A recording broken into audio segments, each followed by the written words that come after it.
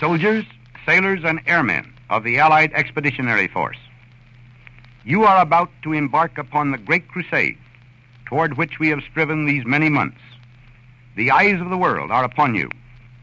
The hopes and prayers of liberty-loving people everywhere march with you.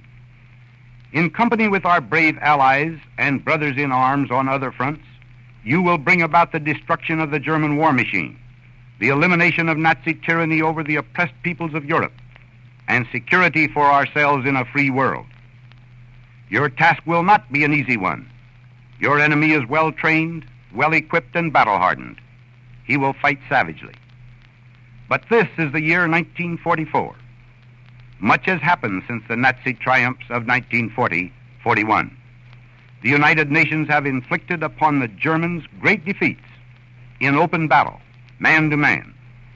Our air offensive has seriously reduced their strength in the air and their capacity to wage war on the ground.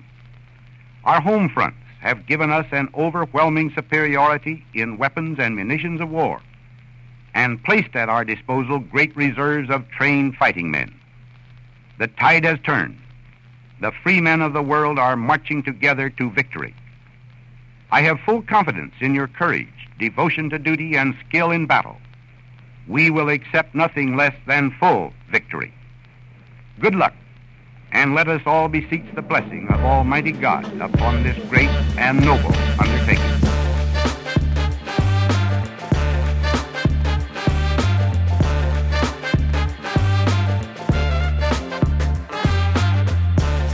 Welcome to Talk with History. I'm your host, Scott, here with my wife and historian, Jen. Hello. On this podcast, we give you insights to our history-inspired world travels, YouTube channel journey, and examine history through deeper conversations with the curious, the explorers, and the history lovers out there. So, Jen, I'm excited because we are starting our road trip series. For those listening, if you follow us on Instagram or YouTube, you might know we traveled for about 2.5 weeks, and we saw a ton of history all across the West. So to celebrate that, Jen, I have a history joke for you. Okay. What kind of tea did the American colonists want at the Boston Tea Party?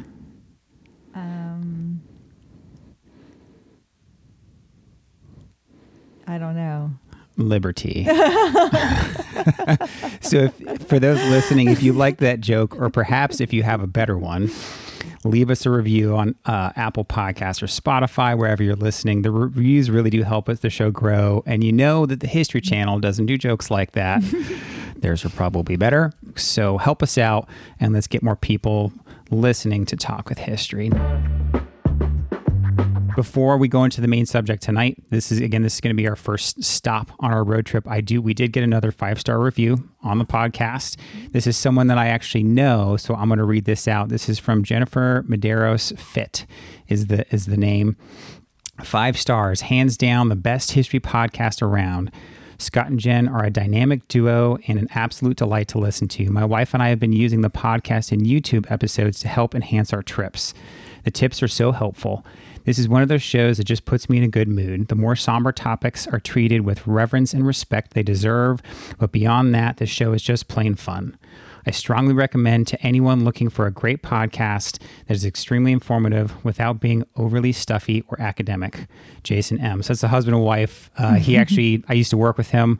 He texted me that the other day and just said he's really been enjoying the show. So Jason and Jennifer, thank you so much for the review. It really does mean a lot to get the feedback like that, because right now our listenership is limited. We're growing, and those reviews really do help us. So thank you so much, guys.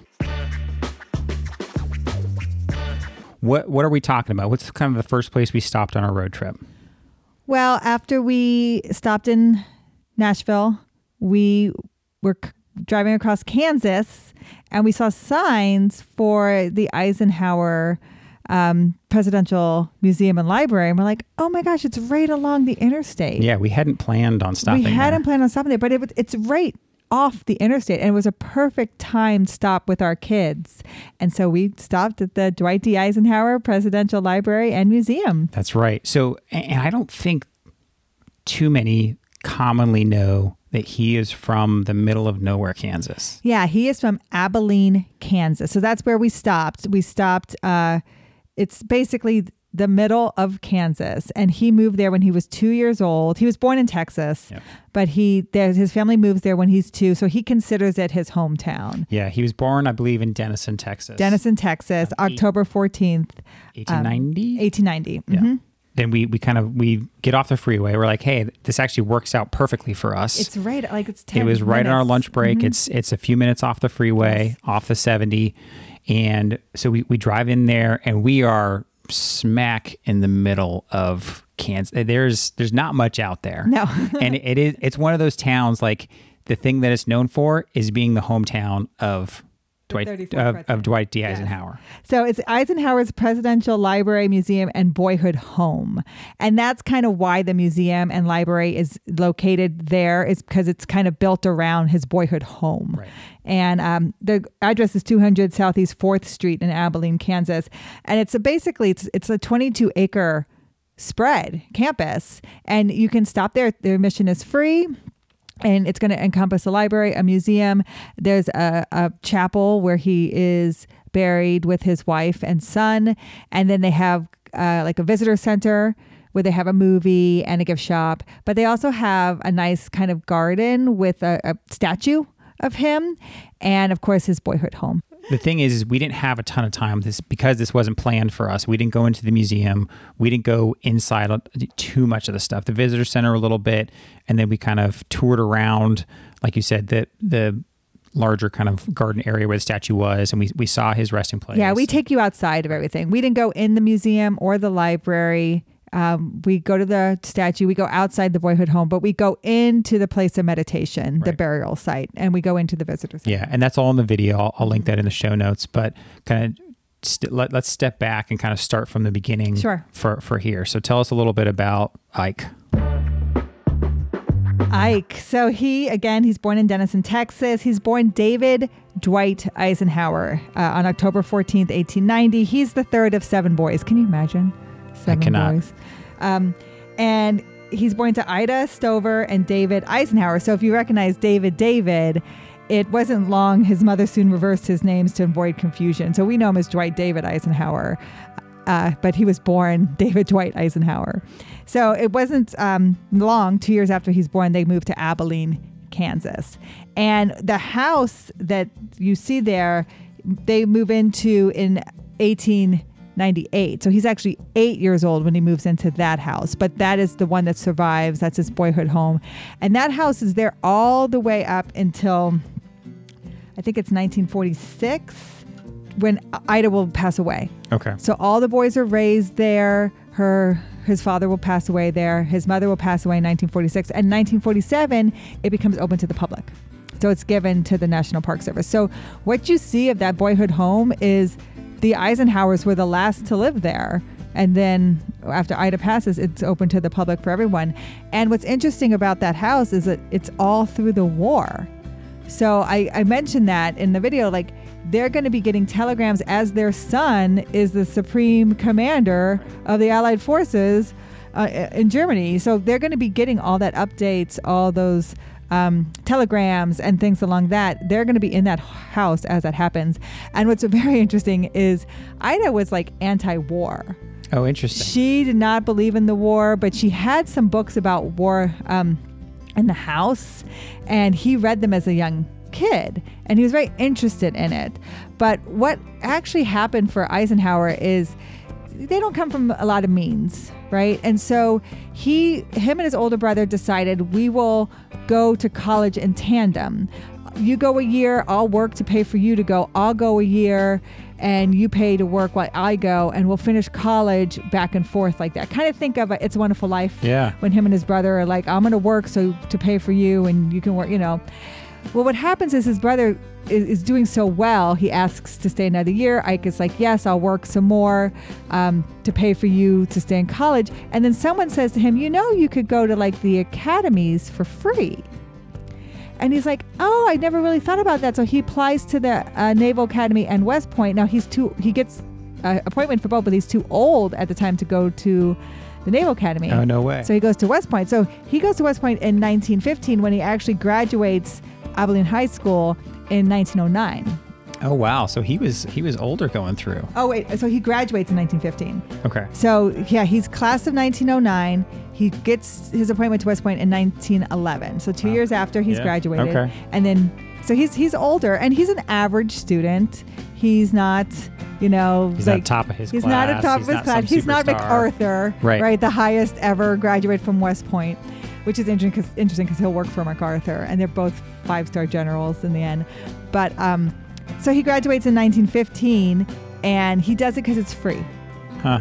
So you can understand. I mean, that's why I went to the Naval Academy. And that's why I got my parents didn't have to pay. Exactly. And that's why I got the ROT scholarship to Penn State. So he saw the same means that we saw. Right, we're able to get an education through service. That's so interesting, and it kind of makes me wonder what that conversation was like with his mom, who's kind of, obviously we find out later, kind of anti-war, right? And here is his son going to West Point, right, one of the most prestigious military academies in the world. I'm sure back then, and if you think about it, right, if he's born in 1890, and here it is, let's say 20 years later, right? He goes and approximately when he's 20. That's not that long after that mentality of getting your start in the world through the military is still it must have still been in the culture back then. Because even think about when we talk about Civil War and American Revolution, a lot of businessmen either went into the military when conflicts happened, or they got their start there to kind of get themselves established. Absolutely. Like even when you think of Hamilton, he keeps saying, I wish there was a war where we could make our name. Right. Right? Because he has no means. He's coming from no means. So this was a way for young men who wanted to make their name for themselves to really establish themselves in society. And when you think about other people who have done this, I remember Lincoln's son, Robert. He wants to join the Civil War, right? Because even as a gentleman who has means and he's able to go to school, he still wants to be a part of it, because this really is, at the time, and maybe even so today, men really measured this as your service, as, you have established yourself as a man in society. You're defending something. You're a part of something. You're, serving your country. Yeah. I mean, and obviously military service is still highly respected today, right? And that's come and gone in waves, in the country, depending on conflicts going on. But back then, I think it was still even more so that old school mentality of seen very, very highly in society as like, oh, you're an Army officer or you're a naval officer, right? That's, they do this in movies. Women even sought out, oh, he's a captain in the Army or the Navy or whatever it is. Yeah. So that's interesting that he went to West Point. Yeah. So he went to West Point. It's not even long. So he's graduating in 1915. He gets married in 1916. So he meets Mamie Dowd. They meet in Texas. She's from Iowa. And you know what? If you see young pictures of Dwight Eisenhower, he is a handsome man. He is a very handsome man. I could look it up and watch our video. Yeah. But you look up some young videos of him and his wife, like when he's still at the military academy. Their wedding picture, he is a good-looking guy. If you look at their wedding picture, she's sitting and he's standing with his arms crossed. He didn't want to wrinkle his uniform. Yeah. That's why he's not sitting down. But he's very handsome. Yeah. And they get married, I think, in someone's living room. So it's of that time again where marriages happen relatively quickly. And as you can imagine, World War I. We're on the cusp of World War I here. So he doesn't get to go over for World War I, but he ends up training a tank crew. And he will do that in 1918. He will get stationed outside of Gettysburg. And that'll be more relevant later. Okay. When we get to the Eisenhower Gettysburg Ranch. So it's an area he always loved, and that he's stationed out there training a tank crew. And then, he's going to, of course, work his way up in the military. By World War II, he's chief of staff. He's chief of staff for MacArthur. And then he becomes Supreme Allied Commander of the Expeditionary Forces for Germany. Yep. And that's when he becomes a 5-star general in 1944. But he's a part of 2 big campaigns that really make his name. Operation Torch in North Africa, a very big tank-driven operation, and then D-Day invasion of Normandy in 1944. If you're listening and you haven't seen our video on this, I actually found, I think it was a CBS interview, where he goes back with Walter Cronkite to Normandy 20 years after D-Day. Yes. And so it's really, really neat. So I put that footage in the video, and I highly encourage you to go watch it because it's really neat to see Eisenhower. I mean, he's talking about all these movements. He's talking about the operation. He's talking about all this stuff like he remembered it yesterday. I went over to a field from which the American airborne, started out. Now, I couldn't go to all these fields because there were many of them. But I did go into the 101st Division, and it was a very fine experience. They were getting ready, and all camouflaged, and their faces blackened and all this. And there they saw me, and of course they'd recognize me. They said, "Now quit worrying, General. We'll take care of this thing for you." And that kind of thing was a good feeling. Yeah, and what I really appreciated about that interview, and we'll talk about this more, what he says is important to him. So he has two sons, and his first son, Dowd, which is his wife's maiden name, is born a year after they're married. And Dowd will actually pass away at 3 years old from scarlet fever. Eisenhower is reluctant to ever discuss his death. And that is when I talked about the place of meditation where Eisenhower is buried with his wife. Their son is also buried there. Son was initially buried in Denver, Colorado, but when they're both interred there in Abilene, Kansas, they reinter their son with them. And when they have a second son, John, who's born in 1922, and he graduates from West Point on D-Day, 1944. And that's what Eisenhower says he remembers, right? I remember D-Day, but I remember thinking of the young men who are doing this, who are actually in this operation. And I think of my son, because he's so tied to it. Not only is he ordering men to this fight, his son is going to be a part of this fight. And this is his only surviving child. So it's, for me, it says a lot about the man, that's what he remembers about that day. And the quote that I really love, like when you think that this is happening in 1944 and you're going to actually get the surrender of Germany in May of 1945, a month later, he's going to give the quote. The proudest thing I can claim is that I am from Abilene. He says that in June of 1945. So a month after the German surrender for World War II, that's the proudest thing. To me, it just says a lot about the character of the man. And so to be in Abilene, Kansas, and see that place that he's proud of, to see where he's really tethered and anchored, it does say a lot about who he is. And I appreciated being there and being a part of that. Yeah, hearing his perspective in that interview, and it was a 90-minute interview, and I didn't end up watching the whole thing. I tried to find some of the interesting bits for our video, but hearing his perspective on what he thought about, like you said, his son graduating from West Point on D-Day, the day that this is happening, and he basically says, Walter, this D-Day has a very special meaning for me. My mind goes back so often to this fact. On D-Day, my own son graduated from West Point.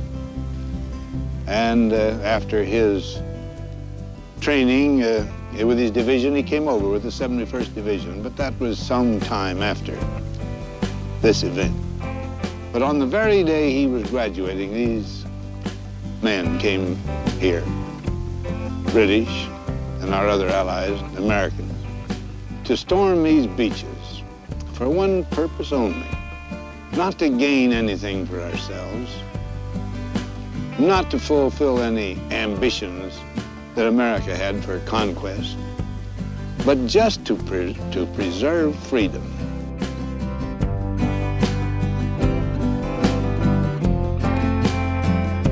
they're not doing it for themselves, they're not doing it for glory, they're doing it for freedom.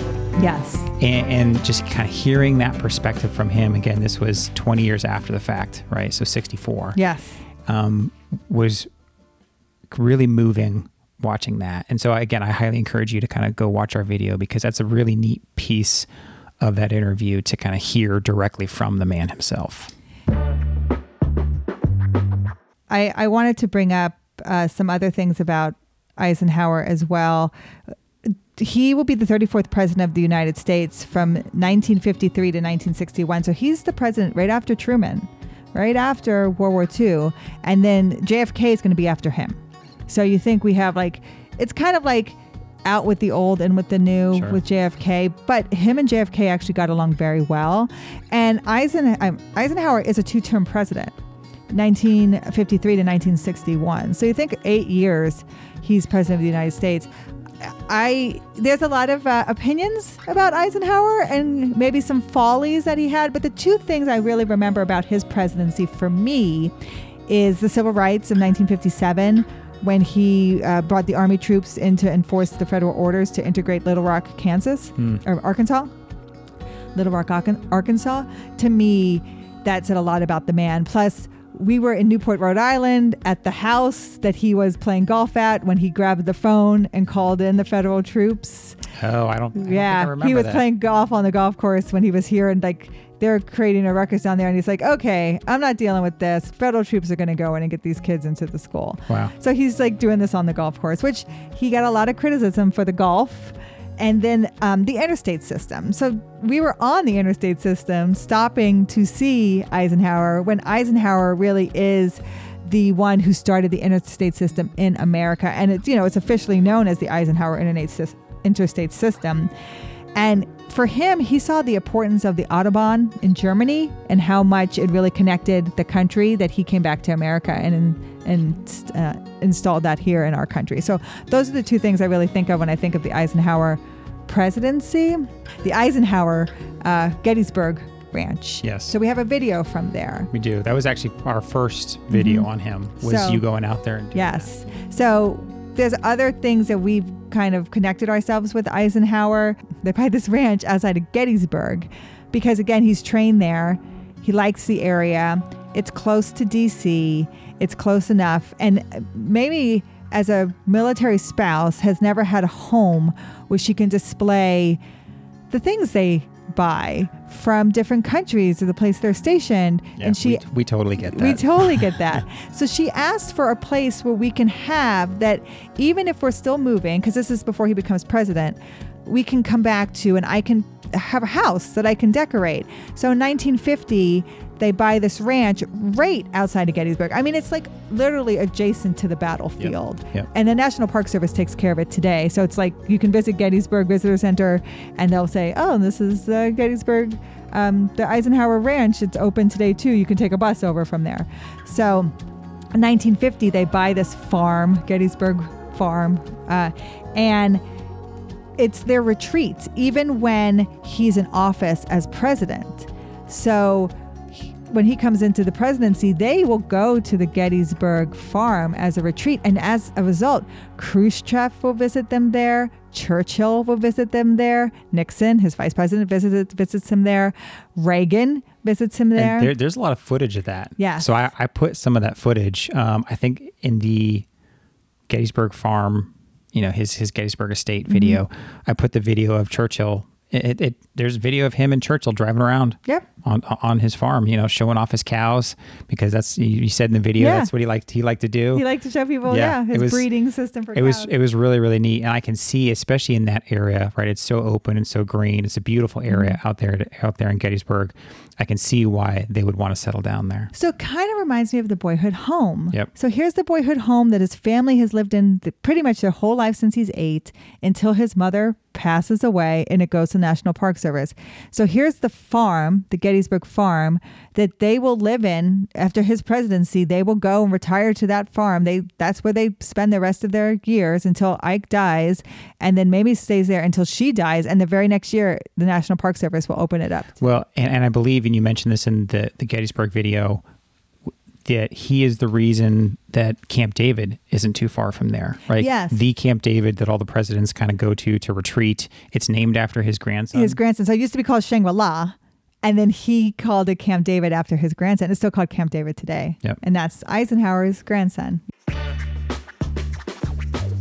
Yeah, and it was neat too, some of the comments that we got on this video, because some of our audience, like you said, everybody's got different opinions, but some of our audience, remember him being around. And so some of them reached out, like I think Abel, she comments on our videos all the time, and she talks about like, and she actually had like a personal experience with him when she was a young girl. And so they were watching some debate, her and her grandmother or her mother or something like that. And she was close enough where I guess there were the people who were debating or other people in the political parties around were kind of taken with her mother or her grandmother, whoever it was. And she was close enough to the president. The president kind of like said hello to her because she was the same age as his grandson. Yes. And so she was very polite and, said hello back, and he just kind of, patted her on the head, and then she watched the proceedings like with the president, right there. So I think Rick was someone else who comments on our videos a fair amount. And he brought up, like you said, some of the follies, in his opinion, some of the things they did with bringing down, certain dictators around the world, right, that led to future events and this, that, and the other. So it's always going to be opinions one side or the other. Absolutely. But even Rick said he still sees him as number 3. Oh, yeah, top 3. I mean, I think his example was the interstate highway system. Yeah. He said President Eisenhower had used the CIA to depose Prime Minister Mohammad Mossadegh to overthrow and consolidate the rule of Mohammad Reza Pahlavi. Yeah. And so bringing down that person actually kind of cleared the way for Ayatollah Khomeini. I know. And then the American hostage crisis in 1979. And then the Iran Revolution. Right. Yeah. And nobody can foresee that. You can't foresee that. So, but everything has a cause and effect. It does. But Eisenhower was so respected, just like you said, that even JFK, Bay of Pigs, he still consults with Eisenhower, right? And because Eisenhower is a military man. And we talked about this in my video. Someone tries to correct me and says, don't call him General Eisenhower, call him President Eisenhower. People like to be referred to as the highest rank they ever had. Yes, except for Eisenhower. Because Eisenhower actually asked the standing president, who was John F. Kennedy, can you put my name back to General Eisenhower instead of President Eisenhower? I would like to be considered a general. And JFK didn't understand that request, but he did it because even though JFK is a military man himself, but he doesn't rise to the rank of 5-star general. And, there are 5 5-star generals. And if you can remember, it's Brady, Marshall, Arnold, MacArthur, and Eisenhower. And so when you're one of 5, you can imagine you want to be remembered as that because you're not one of 5 presidents, right? You're 40-something now. Sure. But his statue in Abilene, Kansas is him in uniform. And we talk a little bit about the jacket he's wearing from the Army is even today referred to as an Eisenhower jacket. Yep, the Ike jacket. So you don't even, I really didn't even put 2 and 2 together when I was in the military. Grab your Eisenhower. Where's my Eisenhower? You just know that's what the jacket is called. But I never really thought it's because of President Eisenhower. And President Eisenhower, or General Eisenhower, is actually buried in full military uniform. Yeah, you do talk about that. And again, I think that really speaks to the man that we got to briefly visit, right? To briefly visit his home, smack in the middle of Kansas, Abilene, Kansas. It just kind of made me smile the whole time to see this kind of true American story of someone who came from, not much means, right? They moved from Texas to Kansas for whatever reason it was. It's not like there was much there in Kansas back in the day. There was no presidential library there because there was no president from there yet. And here he was, kind of made his way up through West Point, all the way up to 5-star general, eventually president, and settled down after that. So it was really, really neat to visit him and to see that and to kind of walk his footsteps, put that in a video and share that with everybody. So for those listening, thank you for listening to this podcast, our first episode on our road trip series. We really do appreciate it. Stick around for the next few weeks. Share this with your friends because we have a whole lot of Western history coming up. So we kept going west, after we visited Abilene, and we've got Buffalo Bill Cody, we've got Wild Bill Hickok and Deadwood and Little Bighorn, all sorts of fun topics coming up. If you want to support the show and you enjoy these podcasts, you can support us at talkwithhistory.com/support. We rely on you, our community, to grow, and we appreciate you all every day. We'll talk to you next time. Thank you. Is the coast of Normandy, whose beaches, Gold, Juneau, Sword, Utah, and Omaha now live in history. Along this narrow stretch of sand and sea, a battle was joined between the world of freedom and the world of tyranny. For nearly 5 terror-filled years, hundreds of millions of people lived under the Nazi jackboot that had enslaved Europe. The Allied troops were fighting to win a foothold at first and total victory. And if possible, to carve out a dream of a world without war. 20 years ago, in this, our own time, the largest invasion in history assaulted Hitler's European fortress. Beaches were beachheads then, and the world was at war. This is the last alerting announcement from Supreme Headquarters, Allied Expeditionary Force, General Dwight D. Eisenhower. Soldiers, sailors, and airmen of the Allied Expeditionary Force, you are about to embark upon the great crusade toward which we have striven these many months. The eyes of the world are upon you.